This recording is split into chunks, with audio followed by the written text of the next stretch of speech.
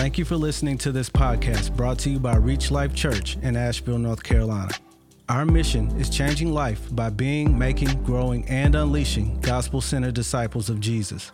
For more information, resources, or to connect with us online, visit www.reachlifechurch.org. If you're able, would you please stand with me in honor of God's word as I'm just going to read verses 26 through 33 at this time, but we plan to go all the way through verse 56 this morning. Luke chapter 1, beginning with verse 26. In the 6th month, the angel Gabriel was sent from God to a city of Galilee named Nazareth, to a virgin betrothed to a man whose name was Joseph of the house of David. And the virgin's name was Mary. And he came to her and said, "Greetings, O favored one, the Lord is with you." But she was greatly troubled at the saying, and tried to discern what sort of greeting this might be. And the angel said to her, "Do not be afraid, Mary, for you have found favor with God. And behold, you will conceive in your womb and bear a son, and you shall call his name Jesus.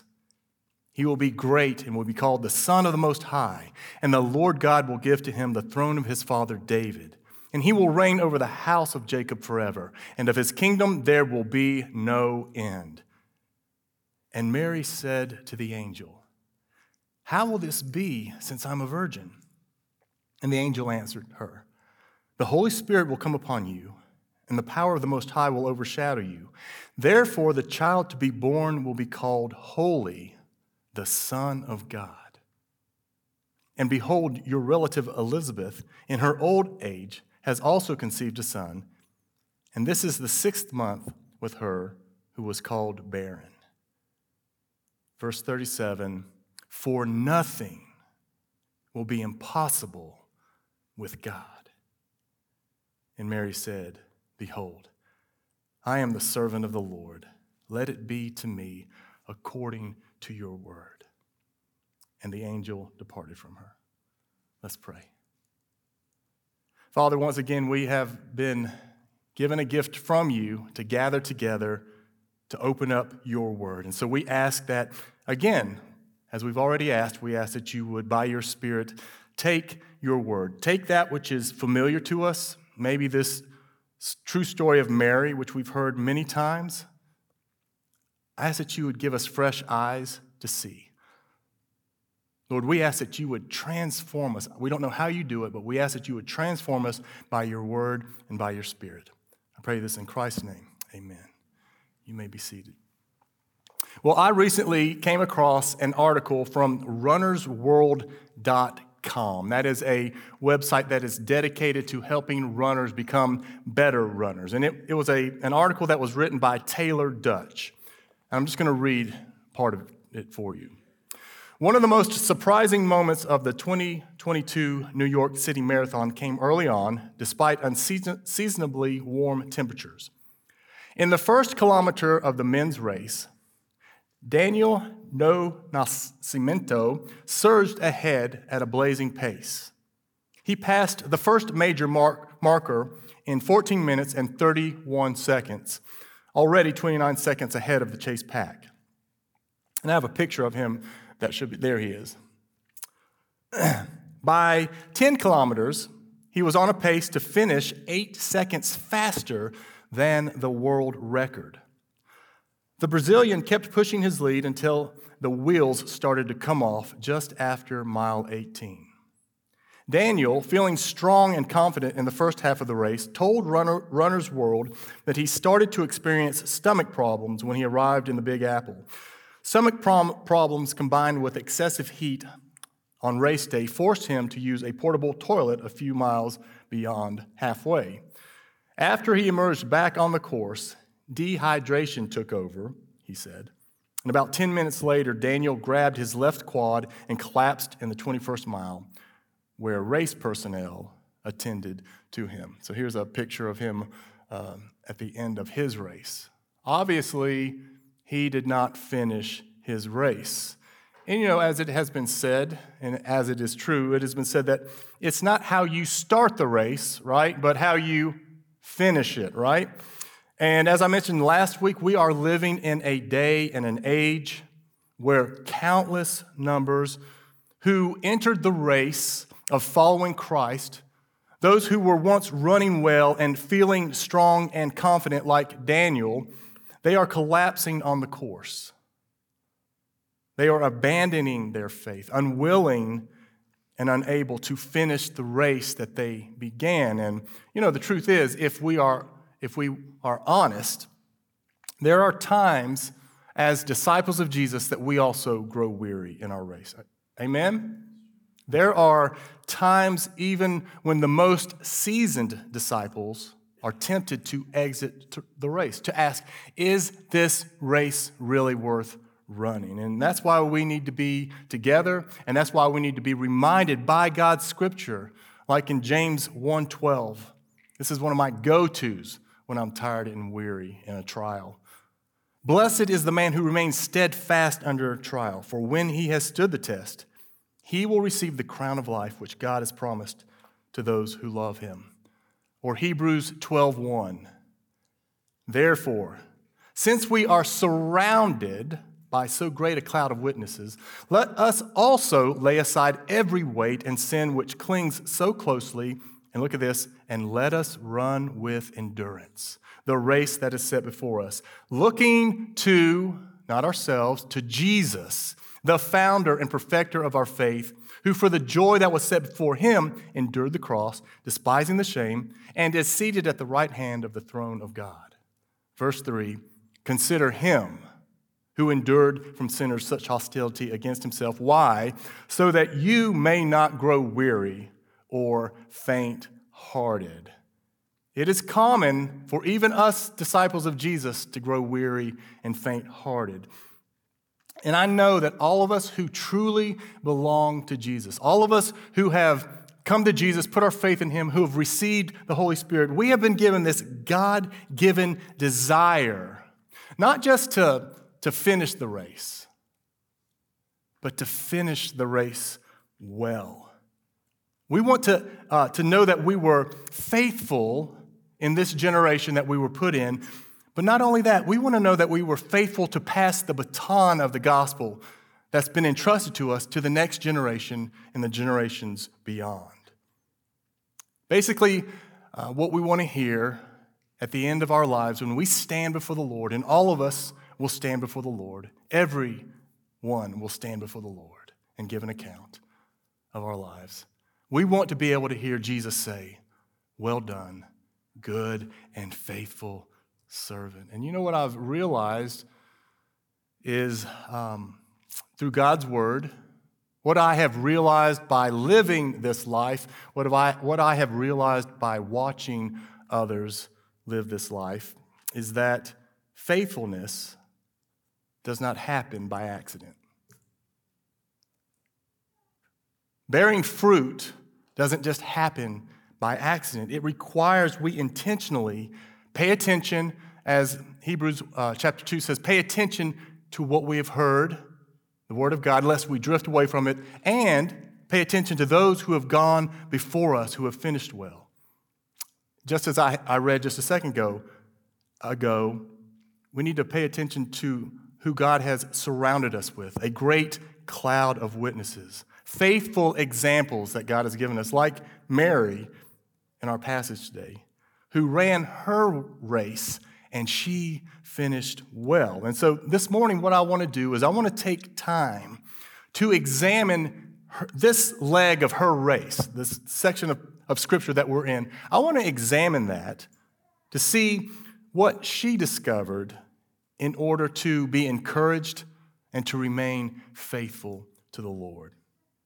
And before we get there, if you were with us last week, you might remember that we learned that God broke his 400 years of prophetic silence by sending the angel Gabriel to Elizabeth and Zechariah. They were an elderly couple who were barren, and he sent the angel Gabriel to him to announce that in their old age they were going to be given a son whose name would be John, and he would be the forerunner of the Messiah who had been prophesied since Genesis chapter 3.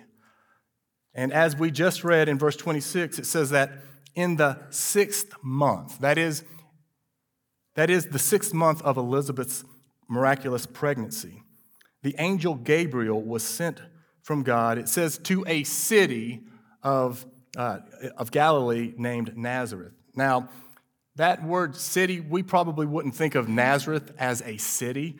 In the time of Jesus, Nazareth was a tiny little, what we would call podunk village, where scholars have estimated that the population there was probably somewhere between 50 and maybe up to 400 inhabitants.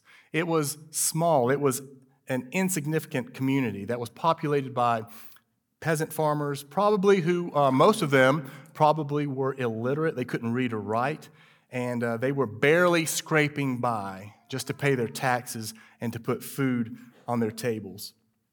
And so the angel comes to Mary, and in verse 27 it says, to a virgin betrothed to a man whose name was Joseph of the house of David, and the virgin's name was Mary. Now, when you think about Mary, if you've seen manger scenes growing up, how old does Mary look in these scenes like the one that's about to come up here on the screen?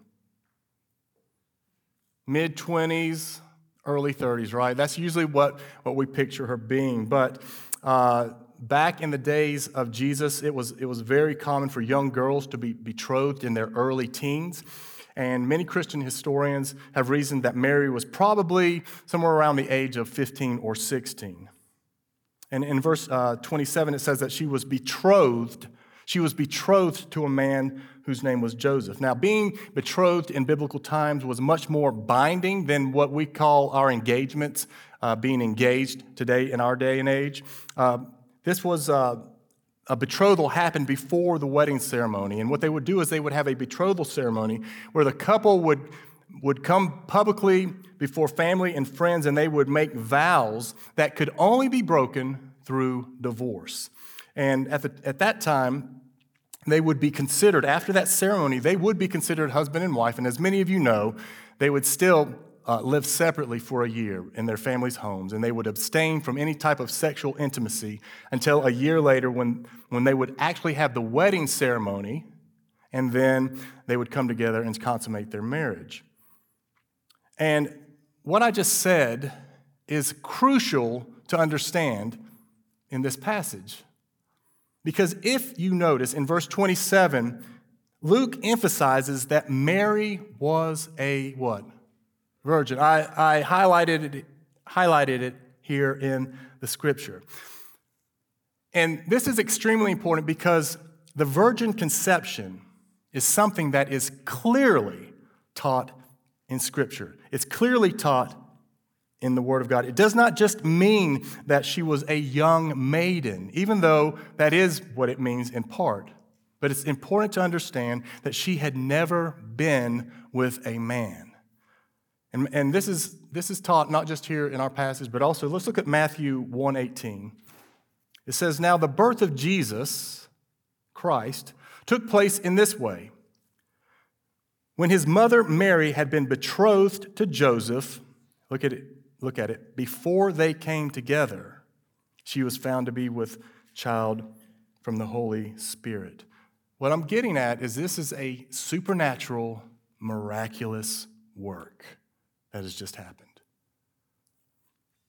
And this is where I want to point out that many people's wheels of faith begin to fall off sometimes because of this. They begin to have spiritual stomach issues. They begin to have spiritual leg cramps. And many have left the race because of Luke's gospel. Not just Luke's gospel, but also what's found in much of the Bible. Because it is filled, Luke's gospel and the Word of God is filled with supernatural and miraculous events like the virgin birth. Now, I want to be clear about what I mean by supernatural and miraculous. I want to give a definition of what that means. It means it is an event that transcends God's ordinary laws of nature and can only be attributed to the supernatural work and influence of God. Now, to bring even more clarity to this, sometimes we can say that something is miraculous and it's not. Okay? For example, we might refer to a birth, a baby being born, as something that's miraculous. I don't know why people don't believe in God when they see a baby born. That is such a miraculous event. And to be sure, it is amazing when a child is born. It's amazing that it requires God's interaction for children to be conceived, to develop in the womb, and to breathe their first breath. But childbirths are not miraculous. They fall under the ordinary laws of nature. In 2022, just under 134 million babies popped out into this world. 134 million. Relatively speaking, it's pretty common for a baby to be born, isn't it? It's amazing, but it's pretty common. How many of you, just to prove it, how many of you in the last year know somebody that had a baby? Just raise your hand. Okay. All right, everybody in this room, hand is raised because it's common. It's wonderful, but it's not a miracle. Let me ask you this. How many of you know somebody that's 70 or 80 who had a baby in the last year? Who's ever had a baby when they were 70 or 80? Nobody, right? How many of you know a virgin that has had a baby? Not how many of you know a virgin. How many of you know a virgin that's had a baby, okay? A miracle occurs, again, when God overrides the natural laws of nature that he has set into place. I love what R.C. Sproul says about why God gives us miracles, why God gave miracles. He says, all right, I won't try to imitate him. Miracles in the Bible are not given to persuade people of the existence of God. The existence of God is already established long before there is any kind of episodes of the miraculous. The purpose of the miracle in the Bible is not to prove the existence of God, but it is to prove the legitimacy and the validity of an agent of revelation, of someone whom God has commissioned to speak his word. The purpose of the miracle is to verify the messenger of the word of God. That's what's happening. That's what happened with Zechariah and Elizabeth. God is trying to waken everybody up and saying, this is not some ordinary baby. This is a miracle. He's going to speak my word. You need to pay attention to this. This is unordinary. This is a miracle. He is going to be speaking my word. And a virgin conceiving and bearing a son. That had never happened. That hasn't happened since, and it will never happen again. Why? Because Jesus, the Son of God, was no ordinary baby. There's no one that will ever be like Jesus. This, God is pointing to, is the promised Messiah. This is the Son of David. This is the Son of God. And Scripture teaches this. And yet still there are those who want to identify with believers who question this. And there are those who, I don't know if they're trying to make the truths of Christianity more palatable, or they're trying to make it more believable. There's some that try to erase and explain away the supernatural and the miraculous, not realizing that God has given us these signs to help convince us that Jesus really is indeed the promised Messiah. I love how Alistair Begg encourages us like this. He says, resist the invitation to keep fashionably silent about the incarnation, about the atonement, and about the resurrection. To do so is to peel the onion down to its virtual non-existence, to reduce Christianity to some easily swallowable, bland, inoffensive mess of pottage, which leaves everybody very, very hungry within an hour and 20 minutes. If you take away the supernatural from the Word of God, you'll be taking away what really happened. But if you take it away, what does it reduce the Bible to? Just a book of good morals and how we can live better. Listen, if you wonder what Reach Life Church believes, we believe in the supernatural and miraculous events that are recorded in Scripture. And even after I say that, I want you to know that it's okay to have questions. We all have questions. It's okay to struggle with this if you're struggling with it, if you're struggling to believe the truth, to know the truth. And if you're taking notes, this is where I want you to write down the first gospel truth, or the first thing that we see about Mary's faith, and that is that Mary's faith was deepened through understanding. Again, I'm saying that it's okay to ask questions. Mary deepened her faith through understanding. Mary believed God, but she wasn't afraid to ask questions. Look at verse 34. Again, it says, "And Mary said to the angel," after the angel had told her that she would bear the Son of God, what does she say to him? "How will this be since I am a virgin?" Now, if you were with us last week, if you're familiar with the verses before, you may be asking, what's the difference between Mary's question and Zechariah's question? Because he asked a question too before the angel Gabriel, and God disciplined him by making him mute. Well, I believe that the difference is that Mary, she believed what the angel was saying as he was saying it, whereas Zechariah did not. Mary believed that she would conceive, but she asks, how will this be? Because since virgins can't have babies, how is this going to happen? I believe it's going to happen, but how is it going to happen? Zechariah understood exactly what the angel was saying, that Elizabeth would have a baby through their union. But he didn't believe, I believe he didn't believe that God could do what he said he would do. How can I know this, is what he said. And you know what? There really is a difference when we're asking questions. There really is a difference between faith seeking to understand the truth and unbelief that seeks for reasons not to believe the truth. And there are many websites and individuals who are dedicated to asking questions, not so that they can believe, but so they don't have to believe. And those are the questions that God does not accept when we're seeking not to believe. But you know, sometimes in Christian circles, we can unintentionally silence those who are truly seeking to know the truth, those who are genuinely asking questions, to really understand what the scriptures are teaching.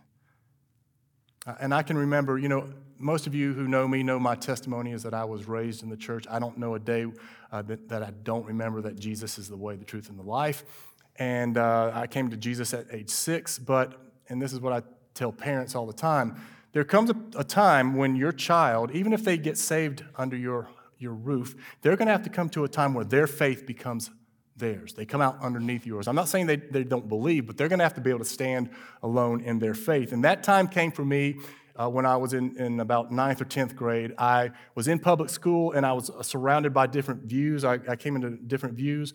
And I remember asking questions like, okay, I was raised in a Christian home, so what if I'd been raised in a Buddhist home? Wouldn't I be a Buddhist? I would ask questions like that, or I would take the Bible and I would look at it and say, how can I trust this book above like the Quran or the Book of Mormon? Who's to say which one is true? And when I would ask hard questions like that, sometimes people in the church would look at me and just say, you know, James, you just got to have faith. God said it, I believe it, and that settles it for me. Y'all know what I'm talking about? And that settles it for me. But that didn't settle it for me. I wanted to know, am I following the truth? Because so many people are saying that they are following the truth. And here's what I just want to remind you. Remember that last week when we opened up the book of Luke, chapter 1, I think it's verse 4, Luke wrote the gospel. He tells us why he wrote it. He said, so that we may have certainty of the things that we have been taught. And what Luke said was, he says, I have examined the evidence, and I believe, and I'm compiled it for you. And he's saying, you examine the evidence for yourself, and see what conclusion that you come to. But I will tell you, if you truly are seeking to know if Jesus is really who he says he is, he will show you the truth, if we are truly seeking that. How do I know that? Well, because Jesus himself, who says he is the truth, welcomes truth seekers.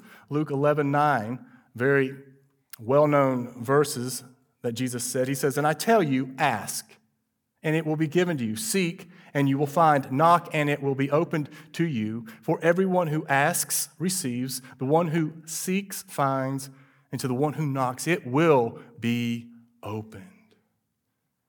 And Mary is a great example of someone, and she teaches us that God welcomes questions that are asked in faith. And maybe this morning you're here and you really don't know if Jesus is who he claimed to be, but you want to find out the truth about it. We hope that you will feel like you're in a place where you can ask questions, where you can seek the truth. You can say that where you really are at. You don't have to pretend to say the right thing around us. Even if you have come to Jesus, there may be things that you're struggling with, different ideas that you have. We are not afraid to sit down and talk. Let's open up the scriptures. Let's see what you're believing. Let's talk about it. Let's come to the truth. By no means do I think that I have seen all truth. And there's many things that I thought I knew when I was younger that I realized God's like, okay, now I'm going to show you the truth about that. So we're always growing in our knowledge. We should be growing in our knowledge of who Jesus is. And we should be a place where anyone who is truly seeking to know the truth, anyone who is truly seeking to know God through Jesus is welcome to do that. That's what Mary is doing. She's saying, I don't understand.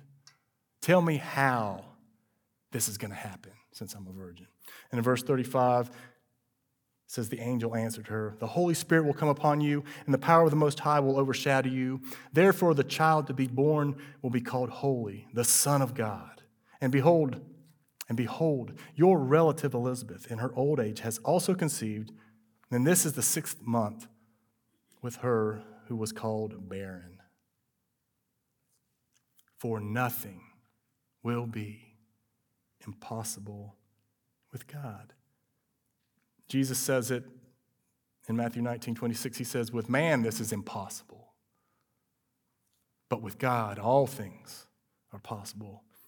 And then verse 38, and Mary said, I love her response to this. Behold, I am the servant of the Lord. Let it be to me according to your word. And the angel departed from her. What we see here is that Mary's faith was deepened through understanding, through her asking questions. And the deeper her understanding came, it gave her the ability to submit even more to the Lord. She submit herself fully to the will of God.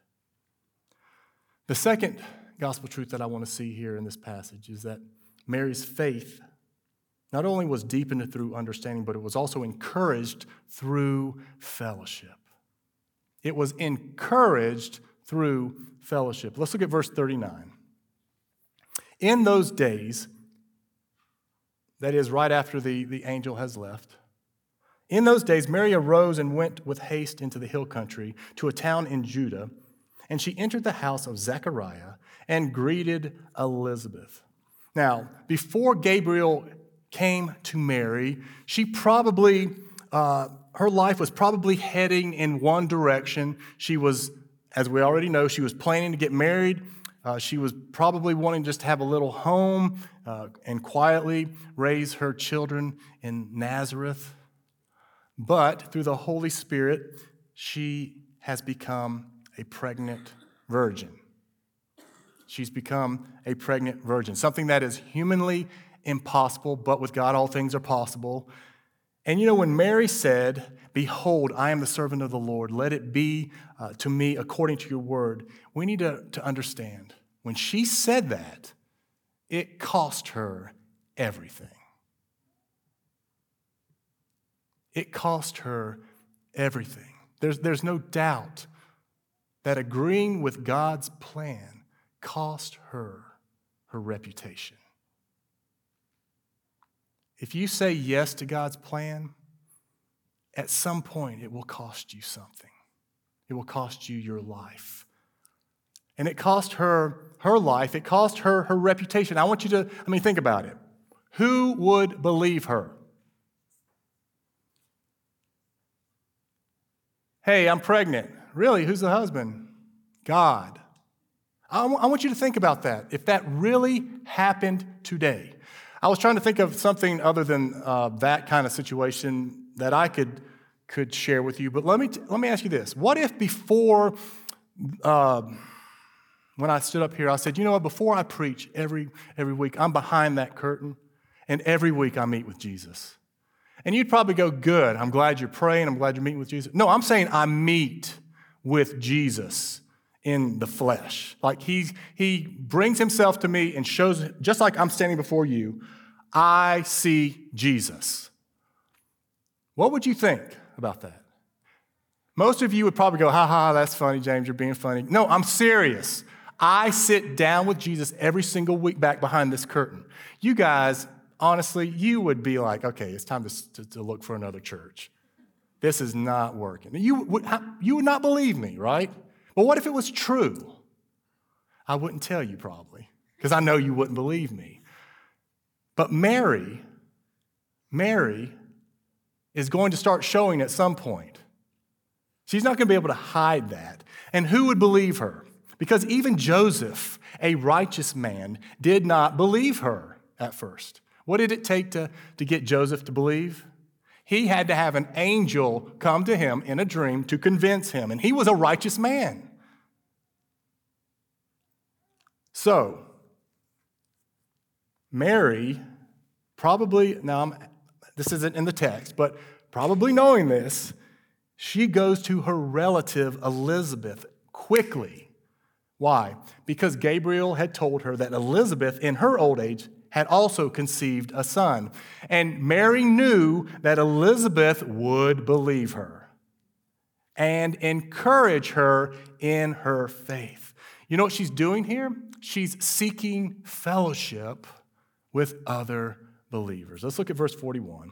It says, and when Elizabeth heard the greeting of Mary, the baby leaped in her womb, and Elizabeth was filled with the Holy Spirit. And so she's filled with the Holy Spirit, and the Holy Spirit is going to illuminate her and give her some understanding. Verse 42 says, and she exclaimed with a loud cry, blessed are you among women, and blessed is the fruit of your womb.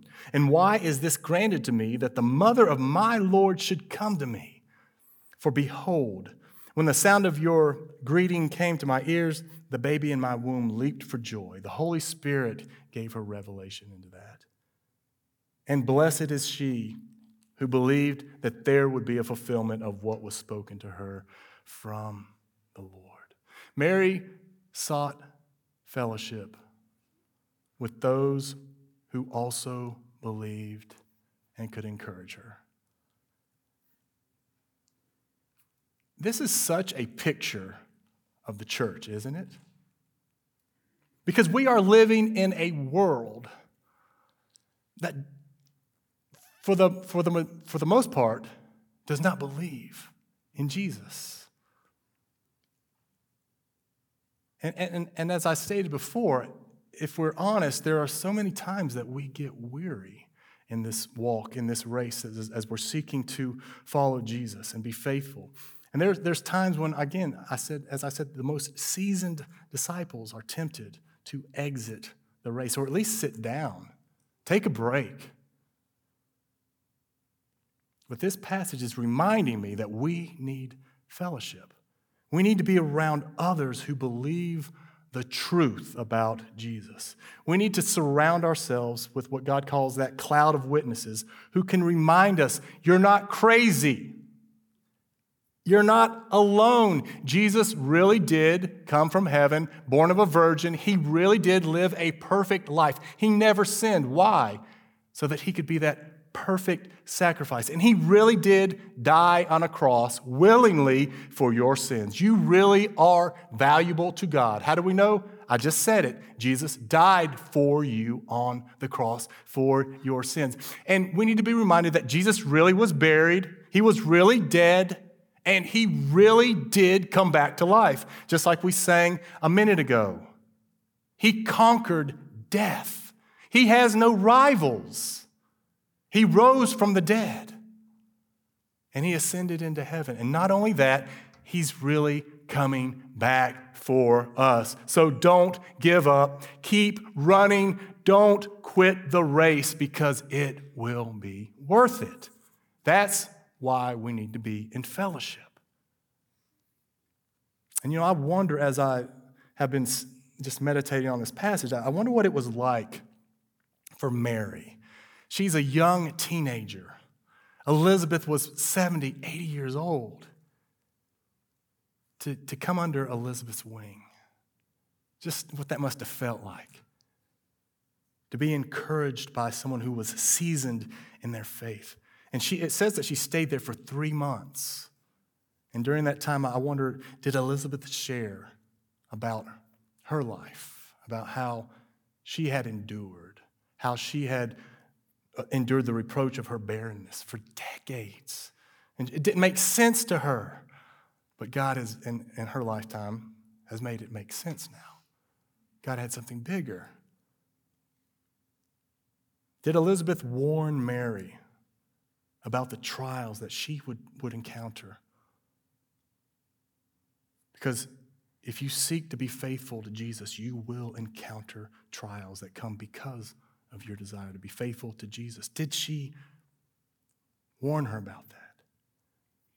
Did Elizabeth spend time with her, praying with her, encouraging her in the scriptures? Did she encourage her to stay faithful and to endure under trial because ultimately God is faithful to his promises and that he's not going to leave you, he's not going to forsake you? It doesn't say that in the text. But I can't imagine that not happening. Especially, and this is the third and final truth that I want to share this morning, and that is that Mary's faith magnified and rejoiced in the Lord. She has this conversation with Elizabeth, and it says in verse 46, this is known as the Mary's song or the Magnificat. Mary said, "My soul magnifies the Lord, and my spirit rejoices in God my Savior." See, what's happening here is after she's recognizing this is God's activity. God is in this, that he's in her life. Mary is overwhelmed with thanksgiving, and she opens with this unrestrained praise. "My soul magnifies the Lord, and my spirit rejoices in God my Savior, for he has looked on the humble estate of his servant. For behold, from now on, all generations will call me blessed." Why? Why are all generations going to call her blessed? Not because of anything she did or is going to do. Here's why. It says it in verse 49. "For he," or because he who is mighty, has done great things for me. That's why she should be regarded as blessed, because of what God has done for her and his holy name. She points to, she exalts not herself, she exalts God. In verse 50, "And his mercy is for those who fear him from generation to generation. He has shown strength with his arm. He has scattered the proud in the thoughts of their hearts. He has brought down the mighty from their thrones and exalted those of humble estate. He has filled the hungry with good things, and the rich he has sent away empty. He has helped his servant Israel in remembrance of his mercy, as he spoke to our fathers, to Abraham, and to his offspring." God keeps his word. And Mary's faith, and in her faith, she magnifies, she exalts and rejoices in the Lord. In other words, her focus was not on herself or her circumstances. Her focus was on who God is and what he's done. She exalted God above all. Now notice in verse 56, it says, "And Mary remained with her about 3 months and returned to her home." So it doesn't say that, again, it doesn't say this in the text, but Elizabeth was at 9 months, so there's a big possibility that she was there for the birth of John. And I think, don't you start showing at 3 months a lot of times? Maybe, sometimes. Okay. She's going to start showing soon. She has to go back home. To those who are going to question what she's going to say. And at some point, she could no longer hide that Jesus was in her.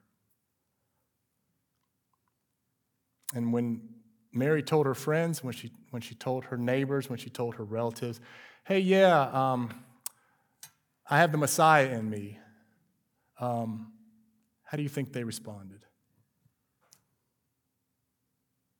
The same way that many people respond to us. Now, Jesus is not in us bodily form like he was in Mary, but Jesus is in us if you've put your faith in Jesus. You've been given by his Holy Spirit. You've been given the Holy Spirit, and you've been born again. And through the Holy Spirit, Jesus lives in us. And so sometimes, I think when Mary talked to people, sometimes maybe that if they were righteous and they could hear from God, they believed. And there's times that we're going to share that Jesus is in us, and there's going to be times that people are going to look at us like they would Mary. But then there's going to be other times that they're going to believe. So I would ask, one of the questions I would ask is, who has God put you around? Who has he placed you around for you to bring Jesus to, for you to share Jesus with? Why, if someone's coming to your mind and you're afraid to share, why are you afraid to share? It's probably because of what it's going to cost you. But what will it cost them if they don't turn to Jesus? And I praise God. I praise God that Mary was willing to submit herself and to lay down her life to bring us Jesus. And in a similar way, we can do that to the world that we live in. And I just want to close by saying that maybe you have questions this morning. Maybe you're struggling with something.